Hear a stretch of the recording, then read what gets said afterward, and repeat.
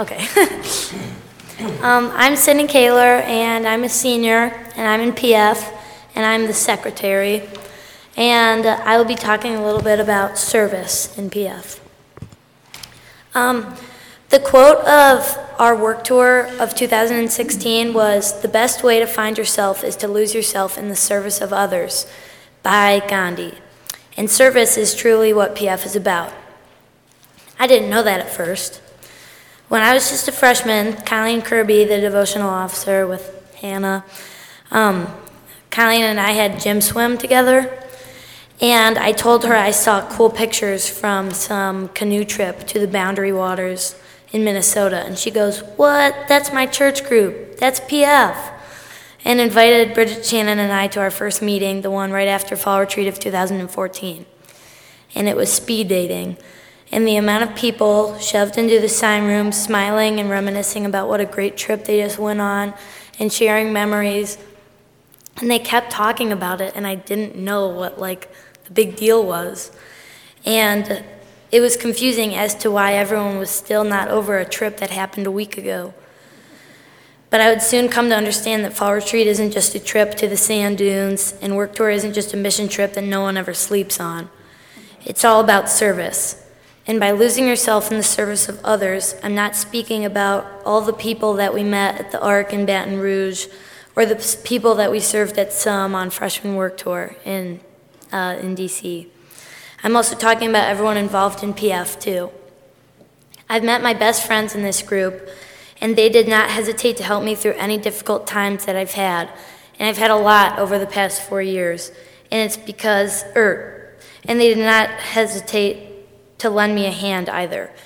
And it's because of what we do in PF and what PF stands for.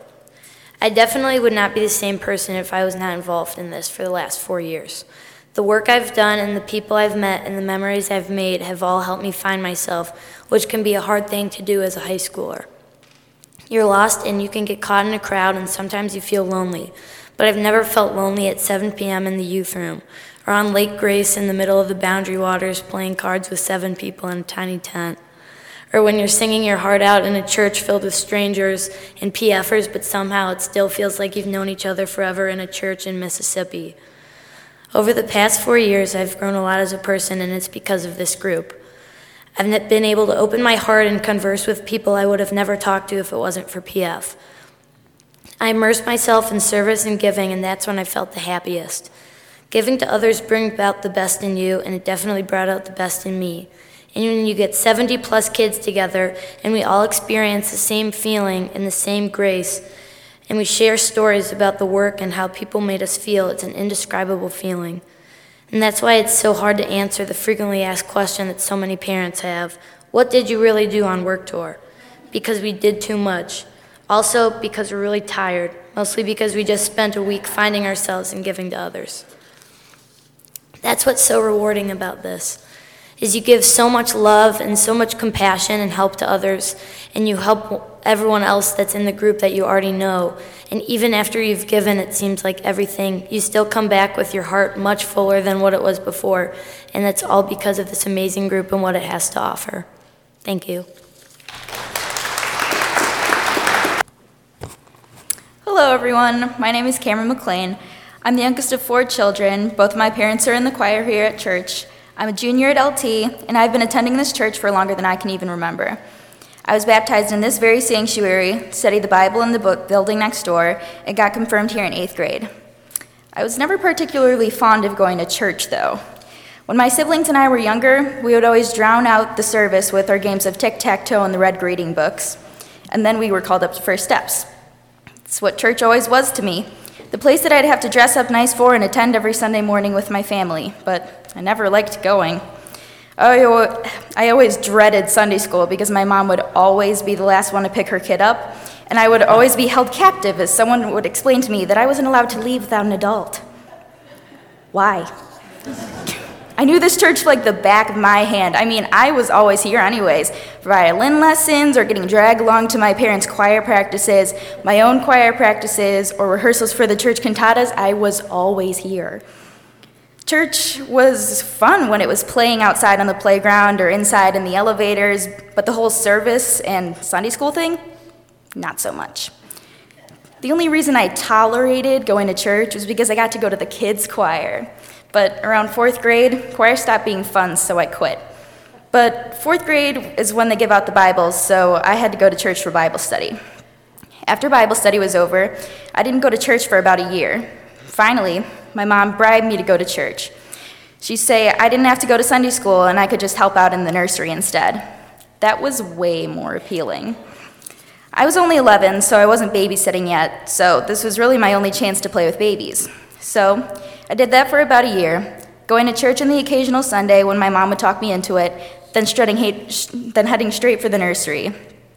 Then in 2013, my oldest sister Taryn started working in the nursery, so since she went every Sunday, so did I. I did this until she went away to college, and then I got the job working in the nursery, and I've been there ever since. I'm official. I even have a name tag that says church staff. Yeah, I know. I didn't realize it at the time, but getting dragged to church every Sunday helped shape me into the person I am today. I started studying music in the children's choir, and now I'm looking into doing that for a living. I helped out in the nursery to escape Sunday school, and now it's my favorite job. I'm at that stage in life where I'm beginning to make my own choices, and they're going to start to matter soon.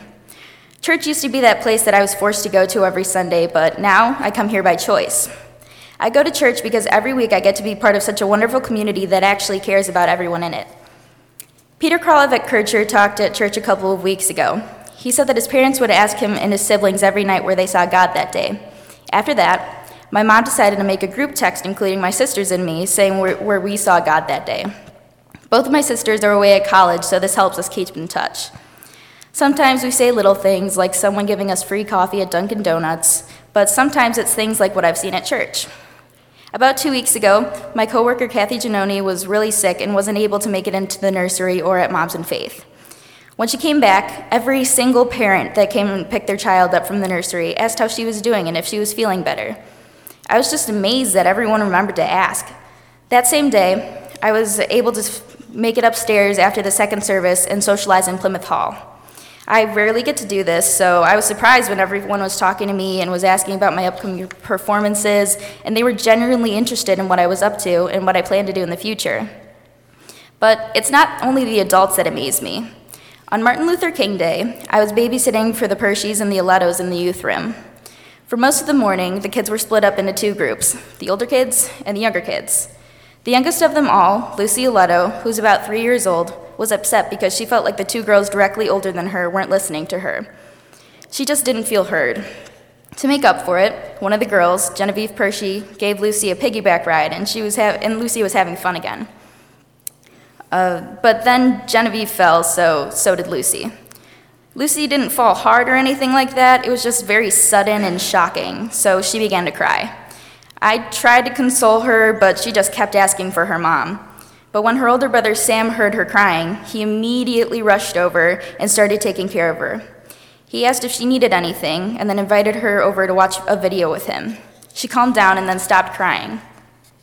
Feeling like you don't have a say, the big kid's not really listening to your ideas, finally being included, but then getting hurt with the whole thing ending in tears, the whole scenario was so familiar. Then to top it off, having a big brother rushing in to make it all better, and these kids had me reliving my childhood. I tried hiding it, but I started crying. Sam reminded me so much of my big brother and how he would protect me from my big sisters when they got mean. My brother isn't home right now, and he won't be for several months, but seeing Sam care for his baby sister made me realize how much I miss my own brother. Sam showed me the biggest act of God I've seen yet. He brought my brother back to me. So, I've learned that God isn't just at church on Sundays, but everywhere. From something little like getting free coffee at Dunkin' Donuts to something big like what Sam did for Lucy. God is all around us if we pay attention.